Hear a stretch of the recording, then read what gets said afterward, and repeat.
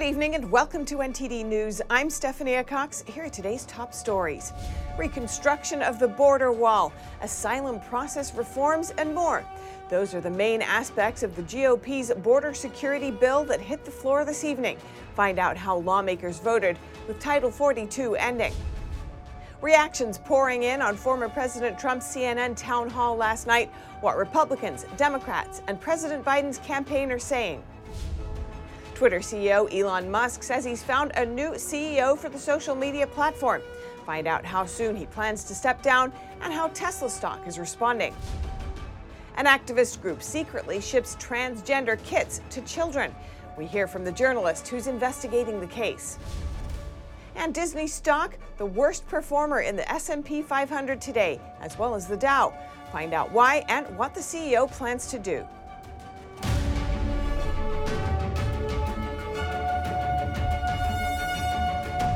Clocks are ticking and migrants are approaching. Title 42 is coming to a close at midnight tonight. U.S. Homeland Security Secretary Alejandro Mayorkas addressed plans to deal with the expected influx. Here's what he said. I want to be very clear. Our borders are not open. People who cross our border unlawfully and without a legal basis to remain will be promptly processed and removed.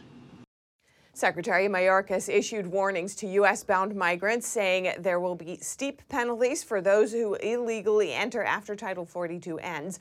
Title 42 is a public health measure that allowed the U.S. to expel illegal immigrants during the COVID-19 pandemic. Those who cross the border illegally are also subjected to Title 8, which includes a minimum 5-year ban on re-entry and potential criminal prosecution. Although Title 8 is stricter, the way the U.S. currently enforces it allows for many loopholes, which Title 42 didn't have. Mayorkas said smugglers are spreading false information about the border being open. He urged people to avoid risking their life and life savings only to be removed from the United States. Mayorkas also encouraged asylum seekers to choose legal pathways to make their ways into the U.S. As of now, there are 26,000 illegal immigrants in federal custody today, and multiple sectors at the southern border are over capacity.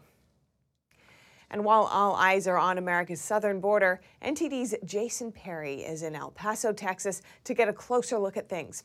Jason, what can you tell us about what you've seen so far? Hello, Steph. I haven't really seen anything out of the ordinary since I've been here in El Paso, Texas. I've been traveling around with the Border Security Coalition, and one of the things we've talked about is that the Biden administration says the border will not be open after Title 42 ends because Title 8 will still be in effect. I was able to talk with the former Secretary of Homeland Security, Chad Wolf, to see what this Title 8 is all about. Illegal aliens, as they come into the country illegally, and they'll be processed under Title 8, which is the immigration authority that DHS has always had. Sorry, I got some wind. What will happen then is they'll be put into expedited removal proceedings, and that sounds great. That sounds like they're actually going to be removed in an expeditious manner. It's not going to be the reality, because all an illegal alien has to do is to claim asylum, and they get moved out of expedited removal, and then they get put into a process that is 2, 3, 5 years in the making, where they go through immigration judge, they go through a credible fear screening. Then I asked him, how long should we expect to see this surge of illegal immigration? And he said at least for another 2 years while the Biden administration is still in power. He said unless they have a change of policy. Then I said, what about the Americans who don't live close to the border? Why should they care about this issue? Look, it's serious stuff. You know, what comes across the border here in El Paso or Brownsville or McAllen or elsewhere does not stay here at the border. So whether it's human trafficking, it's the illegal narcotics, it's the fentanyl crisis that we see, it goes to almost every community in this country. And so yes, you may not be on the border, you may not be a border state, but your community is being impacted about the crisis and what's going on here like it has never been before. One interesting thing I heard on Wednesday was that the Border Patrol Chief, Raul Ortiz, says he estimates that over 500,000 gotaways have entered the U.S. illegally since October 2022. Well, that's all we have for now. Back to you, Steph. Great, thanks, Jason. And more on the border. This evening, House lawmakers took a vote on a GOP-led bill. NTD's Melina Weiskup is covering it from Capitol Hill. Melina, what are some of the main components of this bill, and what have you heard from lawmakers? Yeah, so just to start with the bill vote, it passed on a vote of 219 to 213. It did pass, but just barely, because Republicans do hold such a slim majority in the House. Now, it's important to note there were 2 Republicans who voted with Democrats as a no vote. Those were Congressmen Massey and Duarte. Duarte says he voted no because he believes that there's a better solution that could address both border security and a fix for DACA, as well as the guest worker program. Now, what's in this bill, to get to your question? Essentially, it pumps more resources into hiring more Border Patrol agents, border tech, and probably one of the more controversial pieces of the bill is it continues construction of the border wall. It also cracks down on people who are overstaying their visas and gets the U.S. workforce involved because it requires U.S. employees to use a system to verify the eligibility of immigrants here in the U.S. Here's how House Speaker Kevin McCarthy painted this GOP top priority just moments after today's vote. Not to stay in Washington to gather all your information, but to travel to the border itself. If you're going to write a bill about the border, you ought to learn firsthand. My message is very simple. Do not miss another deadline like you just missed on Title 42. The bill also changes the requirements, kind of cracking down on what qualifies as legitimate asylum claims. This led Democrats to equate this to doing away with the asylum system altogether. Here we'll show you how Democrats were presenting this argument in the debate on the House floor, as well as a response from a GOP bill sponsor. In fact, this bill would eliminate funding for much of the remaining legal immigration system that we have, leading to chaos. We are ready, Mr. Speaker, to work with serious Republicans to pass meaningful reforms, not an enforcement-only strategy that will continue to be a failed strategy no matter who's in the White House. Those folks who have legitimate claims are suffering the consequences of this broken system. So we're making sure that we have a process that works for those who have legitimate claims, but we're also trying to make sure that we filter out what we know are fraudulent claims. Now, President Biden says that he would veto this bill should it by some way reach his desk. It is unlikely to gain traction in the Democrat-controlled Senate. Now, I want to point to another initiative that we're aware of going on in the Senate, on the Senate side right now. Senator Kirsten Sinema of Arizona, working with Republican Senator Tom Tillis, are trying to push a bill that would extend Title 42 for the next 2 years while lawmakers work on a border security and immigration package that actually has a chance of reaching President Biden's desk. But one thing is clear, that this immigration and border security issue is far from over.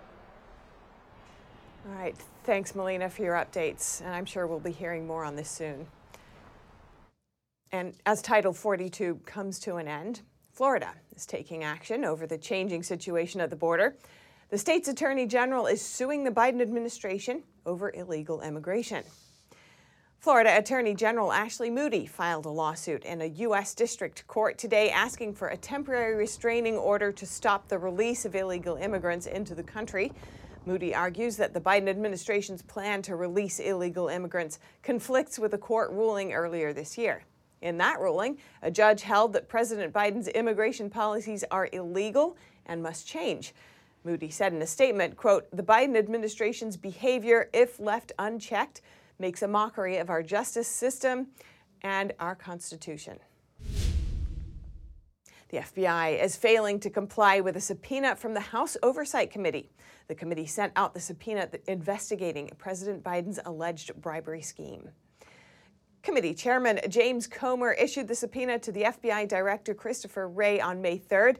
This is after a whistleblower disclosed an alleged incriminating document showing Biden involved in a pay-to-play bribery scheme with a foreign national while he was vice president. The FBI had until this Wednesday to turn over the documents requested. Instead, the agency said it is, quote, committed to beginning the constitutionally mandated accommodation process. Comer said the reluctance indicates that the document exists, and he pledged to follow up and compel the FBI to comply with the subpoena.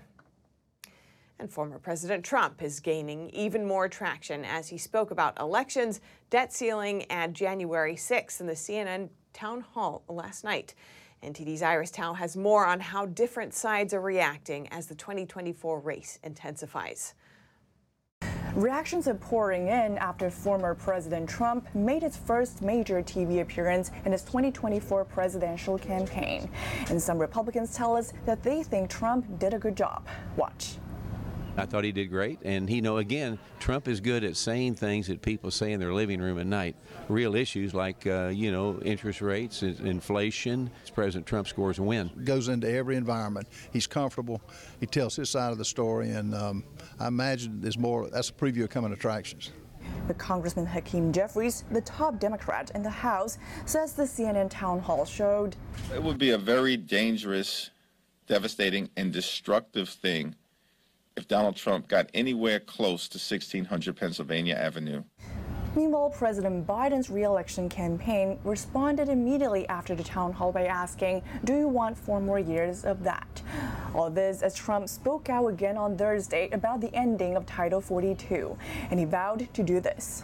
To send the border violators back to their home countries, and we will do that immediately. We have to get them out. We have to take back the White House. Reporting from the White House, Iris Tao, NTD News. And here to offer her perspective on Trump's town hall, honorary chairman of the Tea Party Patriots Action, Jenny Beth Martin. I spoke with her earlier today. Jenny Beth Martin, welcome to our show. Thanks for coming on. Oh, thank you so much for having me, Steph. Now, most legacy media coverage of the town hall say there were no surprises with Trump's statements, that we can expect to get more of the same from Trump. Would you agree with this? And if so, are you of the opinion that Trump should finish what he started, or do you think that he needs to change his approach and embrace new policies? Well, if they mean that we can get more of what he started so that we can get back to a point where our economy is growing and we have more certainty among the border and we have opportunity for all Americans to move up the economic ladder, that is a good thing, and we definitely want to see that in America. And as far as the mainstream commentators saying they aren't surprised by anything he said, he took everything that moderator threw out, all the different narratives combined into lumps of questions that the left has about him, and took all of those questions and answered them, which is more than what we're seeing from the current president of the United States. And on that point, Trump has largely shunned CNN, refusing interviews with the network since 2016. But he's also been criticized for participating in last night's town hall, a move that some called playing into the network's hands. What do you think his strategy was, and do you think it was effective? I think that the strategy was let's give CNN a shot and see how it goes. And the questions that he got were, in my opinion, much more left-leaning than what he would get if it was on Fox News, say. But he took the questions and he answered them. I think it's very interesting the reaction that people are having towards CNN. People on the right don't like that the moderator kept interrupting him basically the entire town hall, and people on the left don't think she was tough enough. I think when you've got both sides frustrated, they must have done something right, because somewhere in there they got, he was in front of both audiences, and both audiences, both the left and the right, saw him and heard what he said, which is good for President Trump, and it's good for American voters as well. Now, Trump said last night that he would end the war in Ukraine within 24 hours given the chance to negotiate a deal. That's just one of the points that he made last night. And in a statement released yesterday, his campaign said that he's the only one who can stop the forces that are destroying America, and that anyone else will be ripped to shreds. What do you think these statements say about the man himself? Well, I think that it shows that he is a very confident person. He's confident in his own abilities.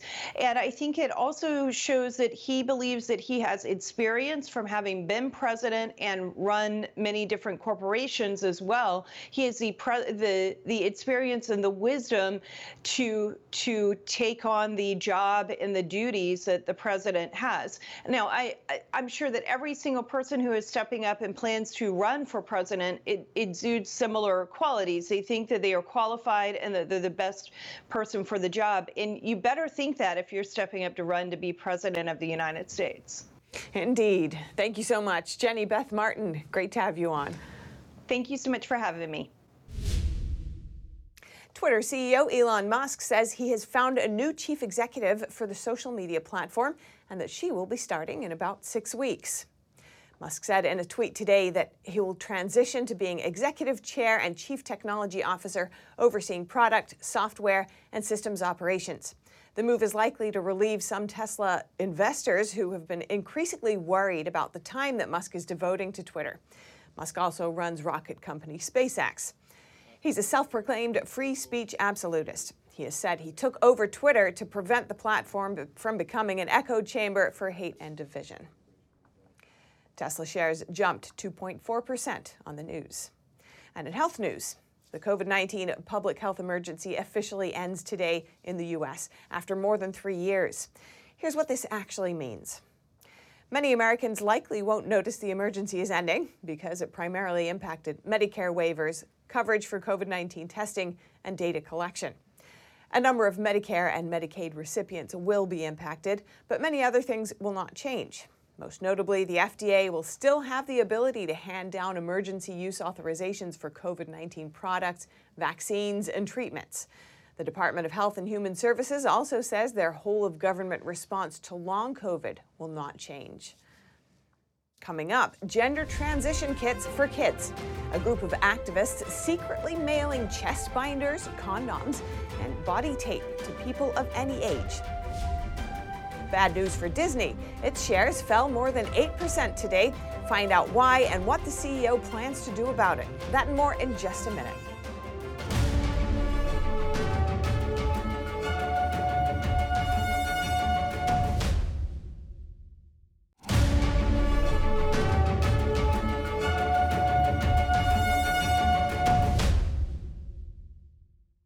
And looking now at transgender issues, an Epoch Times investigation discovered a Florida activist group secretly sends gender transition kits to hundreds of children across the country. And I spoke with the journalist looking into this, Jackson Elliott. Let's see that now. Jackson Elliott, welcome to our show. Thanks so much for coming on. Pleased to be here. Now, you've been investigating these kits that are being mailed out to some minors around the country. What are in these kits? Well, that is a long list of items. Some of them, just to begin, are breast binders. These are what women who feel like they are men use to push down their breasts so they look masculine. They also include packers, which are fake male genitalia, trans tape, which can be used by men to push their genitalia between their legs, condoms, and then a whole bunch of fun items that you typically get in a gift bag for kids. You know, socks, stickers, trinkets. These are designed to be shipped clandestinely in a package that parents won't recognize, so children can have this without parental knowledge. In many ways, these items are just the beginning because social transition, trying to look like the opposite sex, tends to be a prelude to actual physical transition, sex change surgeries, which is a whole nother set of medical issues. And how many of these kits are being sent out? As of now, 959 of these kits have been sent to places across the United States. They are planning to send out 1,800 kits this year in 2023.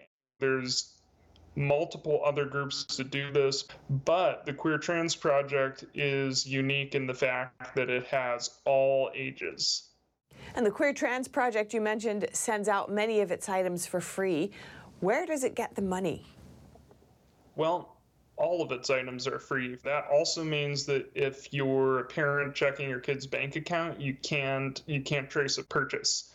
Now, it gets the money from several different places: grassroots donors, major left-wing grant giving groups, including the Peace Development Fund, the Transjustice Funding Project, the Groundswell Fund, and the Campaign for Southern Equality. All of these groups donate millions of dollars combined to progressive, on-the-ground activist projects. It also receives funding and donations from LGBT businesses, both in Florida, where it's based, and across the country. Looking at the responses that you got from lawmakers and state attorneys general when you reached out for comment, what's your summary of the response that you got from them? Those who were willing to comment, for the most part, were fairly certain that it was illegal, but that might vary state by state. But in this case, what might matter most is whether it's legal in Florida. So the Queer Trans Project is based in Florida. We're going to have to see whether Florida legislators, Florida lawmakers, or Florida leaders choose to take action. And that's going to be what we're going to be watching for. Great to hear about your investigation. Thank you so much, Jackson Elliott. Really appreciate it. I appreciate it too. You have a good day. And to learn more about Elliott's investigation, you can find his report on the Epoch Times or follow him on Twitter. And Disney stock is the worst performer in the S&P 500 and Dow today. Its shares fell more than 8%. This comes after a surprise drop in its streaming subscribers. Total global subscribers to Disney Plus ended the quarter down by 4 million. At the same time, Disney Plus is still a ways off from being profitable. Here's what CEO Bob Iger plans to do. As a significant step toward creating a growth business, I'm pleased to announce that we will soon begin offering a one-app experience domestically that incorporates our Hulu content via Disney+. We will begin to roll out this one-app offering by the end of the calendar year. Meanwhile, in the same earnings call, Bob Iger had a question for Florida. Quote, does the state want us to invest more, pay more taxes, or not? The question comes amid the company's ongoing legal feud with Governor Ron DeSantis. And as Title 42 comes to an end today, illegal immigrants are not the only reason the border is active now. Authorities are busy inspecting imported flowers ahead of Mother's Day. Flowers get imported overseas, and the U.S. Customs and Border Protection wants to make sure they are free of pests and diseases that could harm our agricultural industry and economy. What we do is we process them. Our agriculture specialists verify that there are no pests. If there are no pests, they're good to go to the market. If they do find pests, what they do is they go ahead and intercept the pest, put it in a vial, and submit it to our local United States Department of Agriculture identifiers to see if the pests are prohibited or if they're actionable, meaning that they are bad into the country or it's not a problem into the country. About 80% of cut flowers purchased in the U.S. are imported from Ecuador, Colombia, Australia, and the Netherlands. We sample from different growers and varieties, and then we look for the leaves, things like diseases or fragile noxious weeds in it, and then we knock it a little bit to get all the insects out. Ramirez said last year around this time, they processed over 36 million stems. So last year we had over 300 pest interceptions. Out of those 300, 100 were actionable, meaning we had to either destroy, re-export, or treat the shipment. So it depends on what the pest comes out, and they tell us what we do at that point. Depending on how big the shipment is, the processing can take from an hour to 4 hours. According to the U.S. Customs and Border Protection, they have inspected over 1 billion cut flowers ahead of Mother's Day. And now for your sports news, here's NTD's Dave Martin with the details about a Michael Jordan jacket that's up for sale. Thank you, Steph. A Michael Jordan worn and signed Team USA jacket from the 1992 Olympics is going up for auction, and what's the latest expected $1 million piece of sports memorabilia from the former NBA great. The Reebok-made jacket is especially notable not just because the Dream Team wore them, or were at least asked to, but because of the backstory regarding Jordan, who was business partners with rival Nike at the time. Reebok paid millions to be the Olympic sponsor, and after Jordan was told by a U.S. Olympic executive that he had to wear the apparel during the gold medal ceremony, Jordan used safety pins to cover their logo and then draped an American flag over his shoulder just to make sure it wasn't visible. He then immediately gave the jacket back to the executive immediately after the ceremony. 30 years later, the jacket still has the safety pins in place while featuring Jordan's signature on the front. Sotheby's, which is hosting the auction, is expecting it to fetch between $1 and $3 million. And for your sports viewing schedule tonight, plenty more playoff action. First in the NBA, the Sixers, currently up 3-2, have a chance to close out the Celtics in Philly. Meanwhile, in Phoenix, the Suns are down 3-2 and need a win at home against the Nuggets. They'll most likely need to slow down All-Star center Nikola Jokic, who's averaged a triple-double in this series thus far. And in the NHL, the Devils are facing elimination, down 3-1 to the Hurricanes as they face off in Carolina. And in Dallas, the Stars and Kraken play Game 5 in a series tied at 2. And finally, for you baseball fans, just 6 games on today and only 3 tonight, but that includes a Yankees-Rays matchup in the Bronx, as New York, despite just half game out in the wild card race, is currently in last place in the extremely competitive AL East. And that is it for your sports news today. Steph, back to you. Thanks, Dave. And if you have any news tips or feedback for our show, you can email us at eveningnews@ntd.com. And that's all for today's news. Thanks for tuning in. I'm Stephanie Cox. Good night.